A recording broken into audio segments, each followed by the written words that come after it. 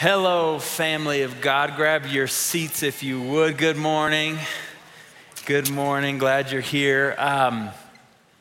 Talked to Pastor Brady yesterday, and he told me to tell you how much he loves you and misses you. He's on a summer break and be back August 21st. So Brady, Pam, get some good rest. But he wanted you to know how much he loves you and misses you, and he'll see you soon. The second thing, as we get started today, a few weeks ago, I spoke on developing a theology of play in this summertime season where we get to have different rhythms and kind of go at a different pace, encouraging you to become like the little children who know how to play. And then the week after, I talked about developing a theology of church, being the people of God together. And then the week after that, finding a way to hit the reset button in a world that has kind of lost its mind. And today I want to talk about developing a theology of friendship. Everyone say friendship. Okay, developing a theology of friendship. And I'm going to open to the second page of the Bible. So if you have your Bibles, go to Genesis chapter 2. And what I'll do is I'll read a text, Genesis 2, 18 to 24. For many of you, it'll be familiar. And I'll read it and I'll pray and we'll jump in. So hear the word of the Lord. From the second page of the Bible, the Lord God said, "It is not good for the man to be alone, and I will make a helper suitable for him."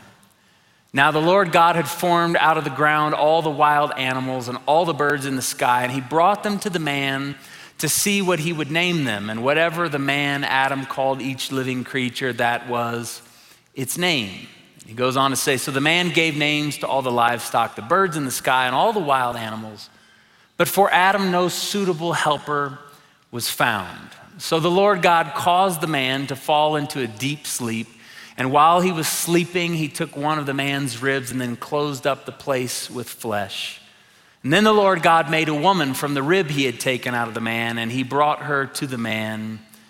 And the man said, "This is now bone of my bones and flesh of my flesh. She shall be called woman, for she was taken out of man. And that is why a man leaves his father and mother and is united to his wife, and they become one flesh." This is the word of the Lord. Let's pray. Lord, we need you to speak to us all over again. We've heard from so many people this week. We've seen the headlines and we've been in board meetings and we've gotten emails from the kids' schools, and there's so much information coming at us and so much happening. But right here, right now, we pray that every other voice be silenced. We need to hear from you. And so we say, speak, Lord, your servants are listening. We're ready to hear from you. We pray you'd make us holy. We pray you'd make us faithful.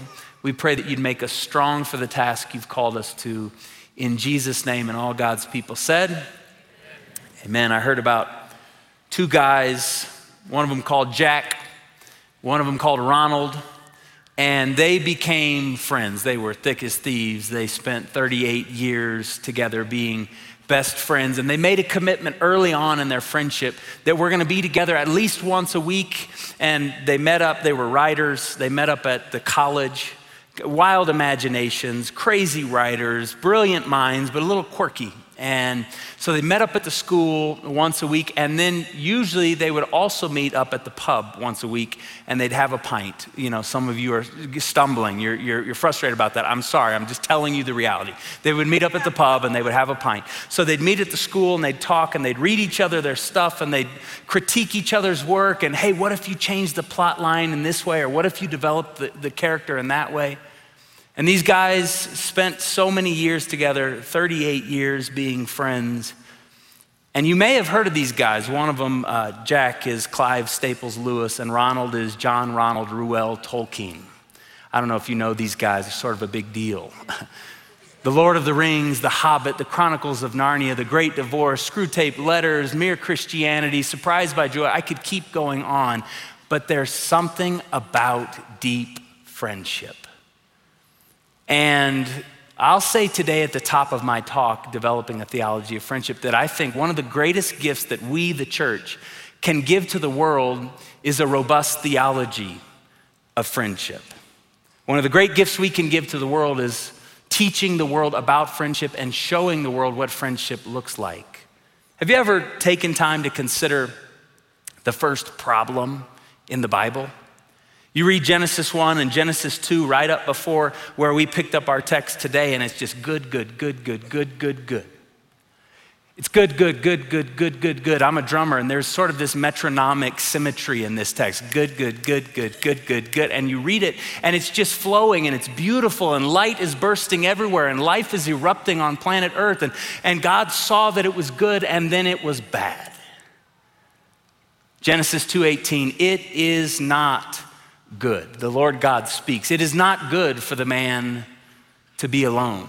Now, very often what we do here is we race to make this a text about marriage, and we could talk about that. Another Sunday we will, and we have. But today I want to kind of zoom out and think just a little bit more deeply about this. Loneliness was the first problem that the scriptures record. We think of Adam and Eve primarily as husband and wife, and we race to build this into a marriage talk. But let's not forget first that Adam and Eve were first friends before they were mates. They weren't primarily breeding partners. They were friends. God saw that Adam was by himself. Think about it. He had meaningful projects. He had a gorgeous garden place all to himself. He had plenty of provision, but he didn't have any people. He didn't have any friends, no one with whom to commune. The first problem that God identified was solitariness, not sexual unfulfillment. God brought Adam a friend in Eve. And they'd go on walks in the garden in the cool of the day, and they'd talk about the sunset and the sunrise and working the garden together and producing their food and going to bed tired but thankful that they were able to work in God's garden, and they saw that it was good with God. This text is not just about marriage. In fact, I'll just take it a layer deeper here, because very often we read Genesis 2:18, it is not good for man to be alone, and then we hear about man and wife and the two become one flesh. And people who are single often hear this text with some sense of shame, and it ought not be this way. Because if you think about it, the New Testament is this wild document. One of the most radical claims of early Christianity is you don't have to be married to live a deeply meaningful life. Can we just realize that the hero of the story was single? Jesus Christ of Nazareth lived a deeply meaningful life, and he didn't have to be married to do so. Peter and Paul and John the Baptist and Mary and Martha, and there's so many different people who were single and crushing it. So single people, go for it. God has strength for you, and you don't have to wait to be married to live a deeply meaningful life. Can we just take a minute and say amen today, church? It is not good for human beings to be alone. The first problem that God identifies is the problem of loneliness. Think about Jesus when he comes on the scene. His ministry was a ministry of refriending the world. I'll just make up a little word here, refriending the world. What does Jesus do? Jesus doesn't go, this is the Son of God, who can do anything. All power is in his hands. He can speak and change the situation. He was there at creation. Jesus is not limited. So why doesn't Jesus just race around Galilee and that whole Palestine region and into Jerusalem and just go as a lone ranger, making it happen? He could have gone a lot quicker. What does he do? Hey, Peter, John, Andrew, Philip, Mary, Martha, come and follow me. Jesus collects this group. He's got the 12 disciples, and he's got this burgeoning small congregation of people around him, and he's refriending the world. Think about Jesus when the group gets a little bit larger, it expands. And it says in Luke 10:1 that Jesus sent out 72 others. The Lord appointed 72 others, and he sent them out two by two. Nobody goes alone in the kingdom of Jesus. Jesus is not sending out lone rangers to go be heroes and to build their own stories and to build their own brands. Jesus is sending out groups of people together. And the rule with Jesus is nobody goes alone. And think about Jesus growing up in a complex family system with uncles and aunties and cousins and people who are difficult. You know, he went to family reunions just like us, and there was that crazy Uncle Larry, right? Everyone had a crazy Uncle Larry. And Jesus had that too. Jesus is not some sort of isolated figure floating through the ether, sprinkling salvation as fairy dust from the balconies of heaven. Jesus is embedded in the life of human relationships, and his ministry is a ministry going about refriending the world. Jesus did not simply come to save us for a future in heaven. He came to rebuke the curse of loneliness and to save us into a community of friends that are on the way to a glorious future. Can you say amen, church? So what I want to do today is, if we know that the gift of friendship is God's way of rebuking loneliness and it's our inheritance, I want to ask, what are the threats to friendship? If it is not good for people to be alone, and if God comes to rebuke the curse of loneliness, you've got to know that the enemy is going to try to steal, kill, and destroy our friendships because it is God's great gift to us. So what are the threats to friendship? I'm gonna put 3 simple things in front of you that I think in our first world Western moment are threats to friendship. I'll clip through these pretty quickly, but the first threat to friendship is our blatant individualism.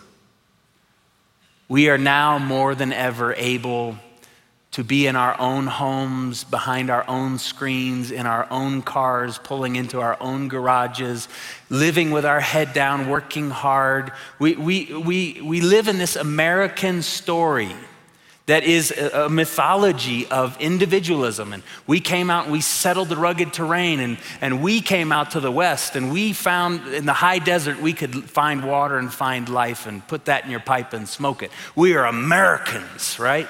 Like, we live in this myth of individualism, this like we pull away and we keep our head down, and if we live this way, we will miss out on the gift of friendship. Second threat to friendship is our dizzying busyness. I wrote it that way because the words just make you dizzy. Dizzying busyness. And this is our calendars, right? And we go here and we go there and we bounce around. And I look at my calendar at the end of the week, and I don't even smoke, but sometimes I need a cigarette, you know? And I'm joking. Some of you are really mad that I said that. I don't smoke. But sometimes it's just like you run around like crazy, and we got kids at soccer and kids at basketball and kids at dance and kids playing piano. And we got all these appointments, and you gotta go to the hospital, and the dizzying busyness, if we're not careful, will keep us from the great gift of God's friendship. I heard someone say recently that adult friendship is 2 people saying, "I haven't seen you in forever. We should really hang out more," over and over again until one of you dies. Can I get an amen, church? Like the Christmas party, you're like, man, you go to the car. I love these people. These are amazing people. We should hang out. You see them next Christmas at the Christmas party. Like the dizzying busyness, our blatant individualism and the dizzying busyness. And God is saying it is not good for people to be alone. And do you know you can be around a lot of people and be completely lonely? Just because you're in the setting where there's a lot of human beings doesn't mean your deepest need for intimacy and connection and friendship and wholeness is being met. And God is saying it doesn't have to be this way. Our individualism, our busyness. But the third threat to our friendships is our pathological avoidance of conflict.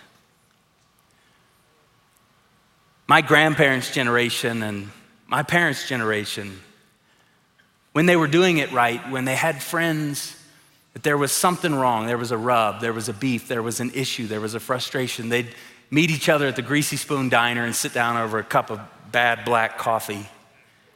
And they'd look each other in the eyes and they'd go, "Hey, quit that. When you do that, this is how it feels to me. Hey, that's not how we do business. When I shake your hand and say that it's a done deal, it's a done deal, and my word is my bond. And when you kind of move on me like that, it makes me feel like the deal's in jeopardy. We don't need a contract. Look me in the eyes." My word is my bond. Is your word your bond? And they'd sort out their stuff and they'd say, hey, please stop, because I want to travel with you until I die. I want to cross the finish line being your friend. And the way you're doing that right now is jeopardizing that. Would you please quit that? And what they end up doing is they stand up after breakfast and one of them buys and they hug it out and they move on. And Jesus is saying to us in Matthew 18, if your brother or your sister sins against you, don't ghost them. Don't cancel them. Don't get online and burn it down. Keyboard courageous. But ignoring the issue. And certainly don't lose the gift. He says, press in. Go look them in the eye and say, hey, stop that. And Jesus said, if it doesn't work the first time, take someone from the church with you because they can help mediate. And if it doesn't work that whole time, bring it to all of the church because friendship is that important. You cannot travel this earth alone. Nobody goes alone, says Jesus. And when we hit conflict in the first world west, very often we cancel and we ghost and we disappear and we bolt and we find a new gym and we find a new church and we walk down different hallways in the office. If we can't fully avoid them, we find ways to avoid them. And Jesus says it doesn't have to be this way. Our pathological avoidance of conflict will not help us travel with friends over the long haul. These three things, the individualism and the busyness and the avoidance of conflict, are the threats to friendship. So now I want to ask, how do we develop and secure decades-long friendships? How do we travel the long road of life, carrying these people with us and crossing the finish line together? The first thing, and I'll be as simple as I can, is commit to covenant community. Come to church. Plant your roots. Try to die where you are with the people that you're with and be faithful and just stick it out. And when you get frustrated, press in and go to that breakfast and look each other in the eye and be quick to forgive and slow to speak and slow to become angry. Brothers and sisters, commit to covenant community. This is why we here at New Life Church, we are an unapologetically large church. Somehow, some way, people just keep showing up. Our marketing budget is zero. We are terrible with marketing. We're not out trying to make people come to church. Here you are. Every week you show up to church. We are unapologetically a big church, but we want to be the smallest big church in all of the world. This is why we have section communities where once a month, each section is having a potluck meal after the service. This is why we have MOPS groups and men's fire teams. This is why we have retreats in the mountains. This is why we have dinner groups in homes. This is why we pray for one another after the services. We want to develop a covenant community here together and just keep showing up year after year, decade after decade. And if you look up and live that way, you'll find yourself with deep friendships. The second thing that I think will help us preserve these decades-long friendships is developing holy rhythms. Look at your calendar and say, who do I want to be? And how do I want to live? And if my ache is for friendship, and if it is not good that people should be alone, then how do we calendar differently? How do we build a meaningful life where we can actually receive the gift of friendship? I called my friend last week, Guile, in Tulsa, Oklahoma, and I said, Guile, I've known him since I was 12, so 27 years. And he was 22 when we met. So Guile's a decade in front of me, and I said, Guile, I miss you, man. I need to see you. When are you gonna come out? And he said, I'll talk to my wife. He texted me that night. He said, I'm coming on Sunday. And he's preaching right now in Tulsa, Oklahoma, just finished up his sermon, just got in the car. He's driving 10 hours, so pull to my house at 10 p.m. tonight. And we're gonna spend the next 4 days laughing and enjoying meals and going on hikes and praying for one another. And we'll probably cry just a little bit and we'll laugh a lot more. And friends, there is something about the gift of friendship, but it doesn't happen on accident. So you have to develop holy rhythms. Maybe you want to be like C.S. Lewis and J.R. Tolkien and have that 38-year friendship and you go, hey, meet me at the diner on Tuesday morning. And just develop these holy rhythms. The third thing, if you want to travel in decades-long friendships, the third thing is you have to practice gracious truth-telling. Gracious truth-telling, not vicious truth-telling. You shouldn't get excited about it. Oh, I'm going for the jugular baby on this one. He asked me and I'm gonna let him know. Gracious truth-telling.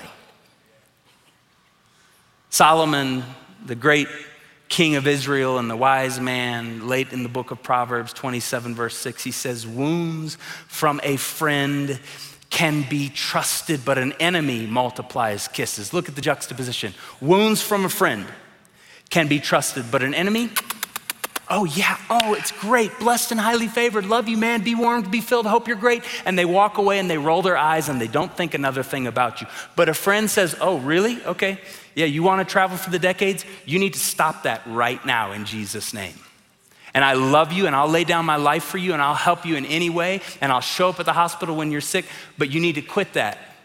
And if we're gonna have a long time friendship, we need to learn how to forgive each other and we need to learn how to pray for each other. And when your pantry's empty, I'll buy groceries. And when my pantry's empty, you buy groceries. And when people act as friends, wounds from a friend can be trusted. Pastor Brady, several years ago, went to a church and he was there for the weekend and he had a staff meeting with their team and then he preached at their weekend services and then he went to lunch with the pastor and the pastor's wife. And then they drove him to the airport and they got to the airport curb and put the car in park. And this is typically where they would say, thanks so much for a great weekend. You did such a great job. We love you. Fly safe. It's not what the pastor said that was dropping off Pastor Brady. He put it in park and he turned to Brady. He said, Brady, here's what's gonna happen in the next 30 minutes. You're gonna go through security and then you're gonna get to your gate and then you're gonna sit down, you're gonna take a deep breath, you're gonna exhale, and then you're gonna pick up your phone and you're gonna call Pam and you're going to tell Pam one or two things about our church that we don't know about ourselves. And if we don't know those things, we can't get better. He said, you're gonna say, yeah, it was great, but there's this one thing that I wish they would tweak that, but they didn't ask me. And if they would tweak that, they would get better. And the guy said to Pastor Brady, tell me the 10% that you haven't told me that you're about to tell Pam. Genius. And Brady said, really? And the guy said, yeah. And Brady said, you realize this takes high trust. I'm not gonna come at you. I'm not gonna be vicious. But really? He said, really? Tell me the 10% you're gonna tell Pam that you weren't gonna tell me. And Brady said, I got one thing. And he told the man and his wife and their church got better. And they grew. And they said, thank you so much, Brady, for trusting us with that vulnerable information. And thank you, and we'll put that to work. And we've been in contact with them. They're thriving, got it. But friends, we could just go, hey, have a great life, peace. And get on the plane and we don't have the information that could help us grow. And we don't know how we could become better friends. And we don't know how we could live more faithfully over the long haul. But if we will ask, wounds from a friend can be trusted, but an enemy multiplies kisses. C.S. Lewis, in his famous book, The Four Loves, he's talking about friendship and he, in typical C.S. Lewis provocative, he just kind of comes out the gate and he says, friendship is unnecessary, like philosophy is unnecessary, like art is unnecessary, like the universe itself is unnecessary. Friendship has no survival value. Rather, it is one of those things which give value to survival. We want to be the people of God that travel over the long haul and that work to fight to preserve peace and to show up at the end with our people that we've traveled with. And if we're going to do that, we have to tell the truth. Two stories I want to tell you before we receive communion and close. First story, Magic Johnson. Earvin Magic Johnson, 12-time NBA All-Star, grew up in Lansing, Michigan, was recruited by every college in the nation, monster, 6'9" point guard. This is a new breed in this time. Before we had LeBron James, we had Earvin Magic Johnson, and everyone wanted him, and he went against the grain, and he stayed home in Lansing, Michigan, and went to Michigan State University. Goes on to win the college national championship against Larry Bird from French Lick, Indiana. The Indiana Hoosiers beat them, iconic moment in 79, and then goes to the NBA. Isaiah Thomas, Chicago, absolute world-class athlete, baller, point guard, goes to Indiana with Bobby Knight, wins a championship there. And Irvin and Isaiah were high school friends. They would go to the AAU tournaments and their teams would win and they would meet each other in the championships and one of them inevitably would win. But they were best friends, fierce competitors, best friends from their teenage years. And then they end up going to college and they each win their championships, Indiana and Michigan State. And then they go to the NBA and 12-time All-Star for Earvin Magic and 12-time All-Star for Isaiah Thomas. And in 1989 and 1990, Isaiah won back-to-back championships with the bad boys from Detroit, right? The Pistons. Some of you, talk to me if you know what I'm talking about, okay? Magic had already cleaned up and taken home all the trophies with the Lakers. And they're just having a great run. And in 1992, anyone remember the Dream Team, right? Michael Jordan and David Robinson and Larry Bird and all these guys. Christian Laettner, what are we doing? Christian Laettner got on that team? Anyway, they go to Spain, dominate the world and win the gold. And it's iconic. Except Isaiah's not on the team, which makes no sense because he's the point guard for the best team in 1989 and 1990. And Chuck Daly, who is the coach of the Pistons, Isaiah's head coach, is the coach of the Dream Team in 1992. And Isaiah is not on the Dream Team. And everybody knew it. And it was the elephant in every room. And the word was that Michael Jordan had said, if Isaiah's on the team, I'm not. So who are you gonna go with? So Chuck Daly says, okay, Michael's on the team and here's our roster. And Isaiah, his own point guard, is not on the roster. And it shattered Isaiah's heart. Because he knew that Magic Johnson, his best friend from high school years, was on that team and he didn't say anything. From 1991, when the team was selected, until a few years ago, nothing. They hadn't spoken. Cold shoulders. They were in the same rooms. They were in the Hall of Fame induction speeches. They were in the top 50. They were in the same rooms, but they walked with their backs to each other, cold shoulder. Have you ever been in a room with someone that you had to pretend wasn't there? This was Isaiah and this was Magic for 25 plus years. And just a couple years ago, Magic's parents, who were about to pass, and Magic's wife, they looked at Magic and they said, this is embarrassing. This is an absolute shame. You've known him since you were 15 years old and you haven't spoken in 25 plus years. Get over it and fix this thing. Get it right. This is an embarrassment and you must get this right. And so Magic and Isaiah got together and I want you to see 2 minutes of their first reunion in over 25 years. Watch this video. I would say to you, this has been a tremendous day, right? My wife, my mother, my father have been saying, y'all need to get back together. Yeah. So when everybody called, I said, no question, we're gonna do this.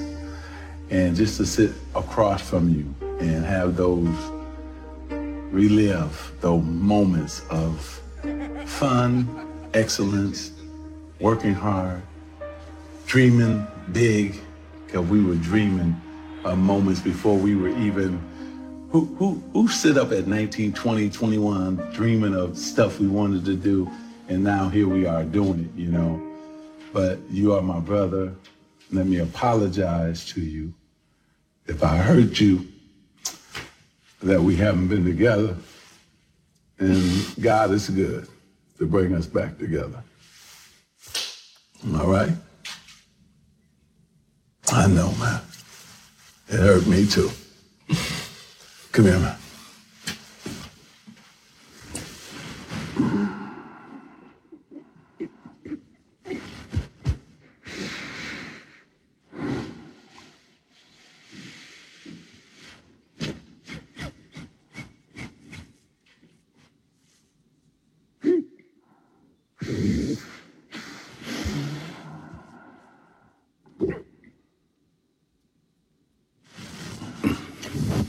It's all good, baby. Okay? It's all good. It's crazy. It's one of those things like we had to go through, but we through it, brother. Okay? I'll always be here. Oh, come on, man.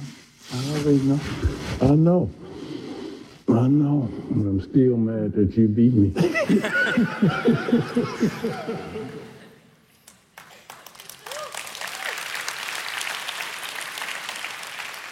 The older we get, I wrote this down this week after watching that. The older we get, the more we should realize what really matters in life. It's not money. Magic's a billionaire, Isaiah's loaded. It's not money, it's not the accumulation of possessions. It's not holding your ground and winning an argument. In the end, what will matter to us the most is crossing the finish line with the people that we love. Second story to close. About 6 years ago, a guy walked in our church by himself, sat in one of these sections, and at the end of the service, people started saying, hey, you're new around here. We've got this section party. Would you come? We've got food. Don't worry, you didn't bring it. It doesn't matter. Come, we'll feed you. We want to get to know your story. So this guy, Wade, let me show you his picture. Wade goes to the section party, and at the section party meets a guy called Paul Gustafson. And Paul Gustafson is just this great man of God, and he's super hospitable. And he said, Wade, we are thrilled to have you at this church. And Wade said, I'm really lonely right now. I don't have family, and 26-year military career. I'm retired and got all this time, and I'm really lonely. And Paul said, come to Pikes Peak on Academy on Tuesday morning at 7. And Wade said, really? Okay. So he came to Pikes Peak Tuesday morning at 7, and there's this group there, Terry, who's right here. Terry Weatherford was in that group and is in that group. And all these guys, every Tuesday, they're called the skill team, the fire team. And the skill group are all these guys who've got skills. They can fix anything. They've got all the tools. They've got the nice trucks. And God has put on their heart a burden for widows and single moms in our church and in our city who need their houses tightened up, and they don't have anyone defending them and fighting for them. And so the women in advance have this punch list of all the projects that they need done, and the skill team comes with all the tools and with all, a new light fixture and a new fan and all this. So the guys show up on Tuesday. They go to Pikes Peak, have coffee, read the scriptures, laugh and pray, and then they go to do their project. So Wade comes with them to the skill group on Tuesday morning and just falls fast friends with these guys. And every Tuesday for the last 6 years, they've been showing up, they've been talking, they've been praying, and the curse of loneliness that Wade had been living in was rebuked. He had his people. God sets the lonely in families, Psalm 68 verse 5. This is what God does. And in the church, God created this family, not by biological bloodline, but just people who'd been washed in the blood of Jesus, taking each other in. And so Wade became a part of this family. And every Tuesday for the last 6 years, they've been gathering, and then they go out and serve people, and then they come to church on Sundays, and they do it all over again. Well, this last 2 Tuesdays ago, Wade came to the Pikes Peak, and he looked sick. And everyone in the group, they saw it. Like, Wade, are you okay? Wade, what's going on? And he said, I woke up feeling so terribly that I wasn't gonna miss the group today. And one of the guys in the group is a medical professional. He started checking his vitals and ended up calling 911. They got an ambulance right out. Wade was in a bad way, and they took him to the hospital here in Colorado Springs, and the guys, one jumped in the ambulance, and then the other guys went in their trucks to the hospital and followed him and got him to the hospital here. And they said, actually, we need to transfer him to Denver. We're not equipped for this. And so they sent him up to Denver. And the guys went up to Denver. And they're standing around his bedside, and they're holding his hand, and they're praying, and they're telling old stories, and they're reading the scriptures, and it becomes really clear within a matter of hours that Wade is about to enter his rest. And Wade passed. But you know what? He didn't die alone. I'm so glad that he didn't die alone. For it is not good that man should be alone. What God is here to do is to make us a family. Where my money is not my money. Where my skills are not just my skills. Where my weaknesses are not just my weaknesses. Where all of us put all our chips on the table and we said, Jesus has purchased us with his own blood. He laid down his life for us. Jesus refriended the world, and I'm a part of that, and now my ministry is to be a part of refriending the world with Jesus. And this is what this fire team did, this skill group. They refriended Wade, and I want to show you a picture from his funeral this week.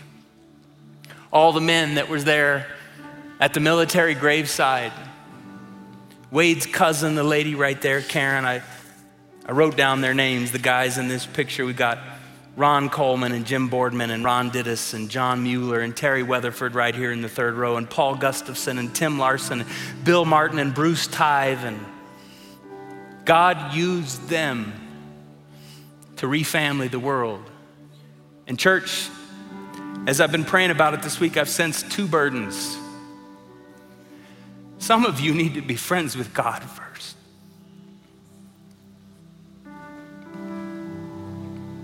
Maybe you've been around it. Maybe you're new to the story.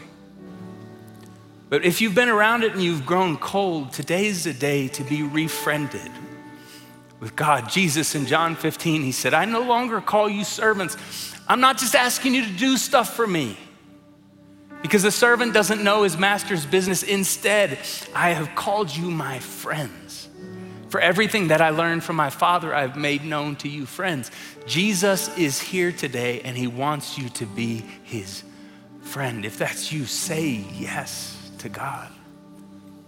The second group, some of you, you're like Wade was 6 years ago. And the last 2.5 years have not made it any better. The isolation has deepened and the fissures have cracked, and there's just loneliness and sadness and depression and despair. And some of you just feel like you're on the brink. And I'm here to say to you, and I'm saying it by faith, and some of you will have to believe it by faith, but there is a family of God for you. We don't have to live as these lonely people traveling through this world that Jesus has befriended. If you'll commit to the community and if you'll lay your life down and show yourself friendly, I'm trusting that right here in New Life Church, we will be the friendliest, smallest big church in all of the world. Church, can we say yes to that today? Let's be the people of God together. So would you bow your heads and close your eyes and open your hearts to the Lord? First, friendship with God. He longs for you. He desires you. His arms are wide open. He wants to bring you in close. Today, if you need to say yes to Jesus afresh, do that.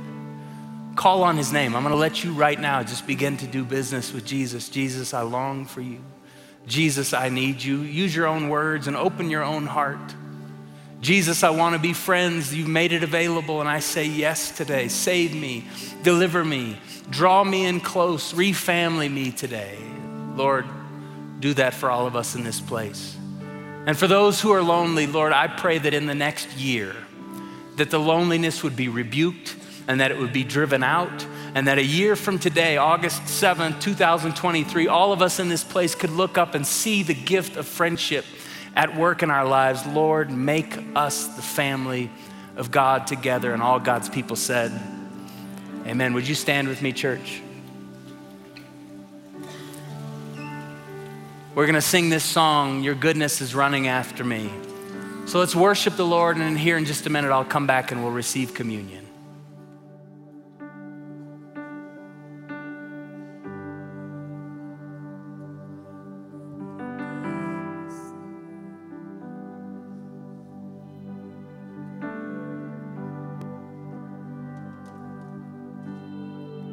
I love you, Lord. Oh, your mercy never fails me. And all my days I've been held in your hands. From the moment that I wake up until I lay my head, I will sing of the goodness of God. And all my life you have been faithful. And all my life you have been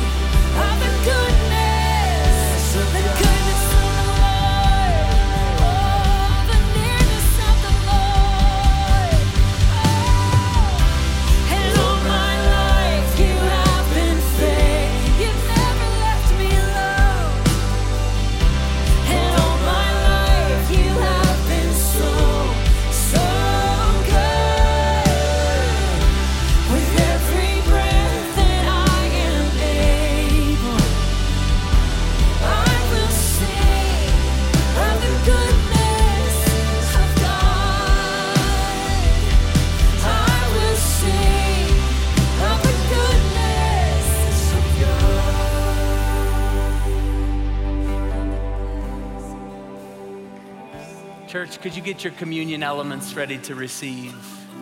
If you don't have any, you can raise your hand. Our ushers will come through the aisles here.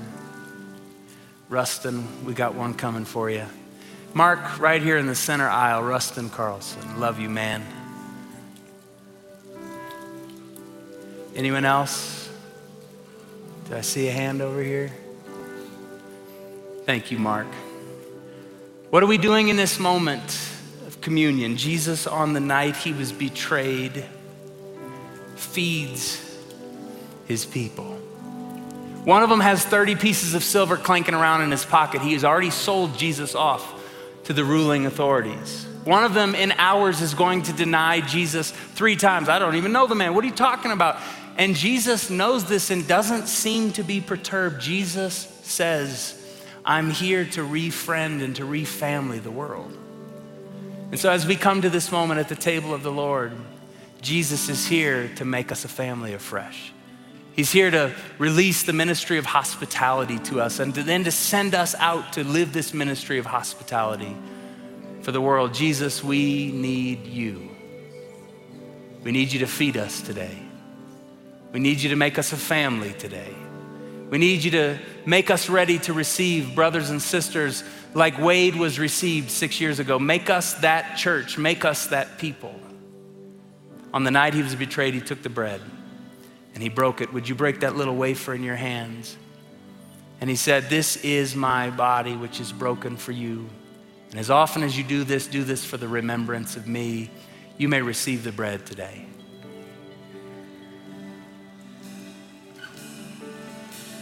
On the same night, he took the cup of wine and he said, this cup is the new covenant given in my blood, and it's given for the remission of your sins. Jesus forgives us, and now he calls us to the ministry of forgiveness.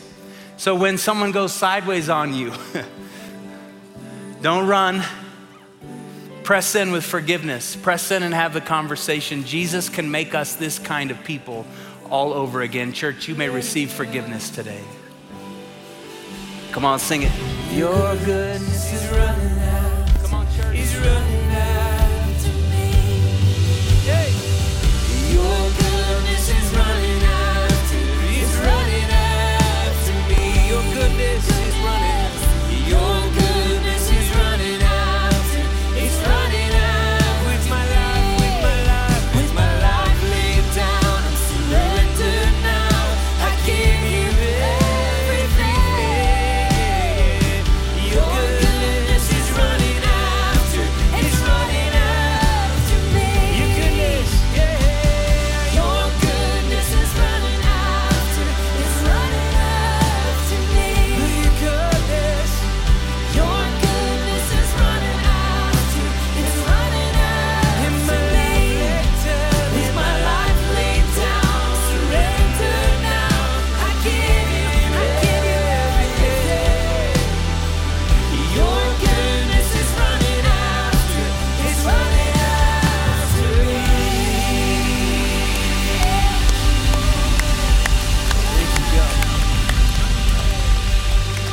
Church, would you open your hands today to receive the blessing as you go? I want to speak this ancient benediction. God, through Moses, told Aaron the priest that when the people gather and they're about to go home, pray this over them. And it's out of Numbers 6, 24 to 26. And I say now today for you, may the Lord our God bless you. May he keep you. May he make his face to shine upon you and be gracious to you. May the Lord lift his bright smiling countenance upon you and all of your people, and may he grant you peace today. In the name of the Father and the Son and the Holy Spirit, and all God's people said, amen. Amen. Can we give God thanks for what he's done here today? 2 things, real quick. I want to invite our prayer team to come down. If you have any prayer needs, we are here for you, so come on up. And if you're new, come see us at Connect Central in the lobby. Go from here in God's grace and peace. Much love.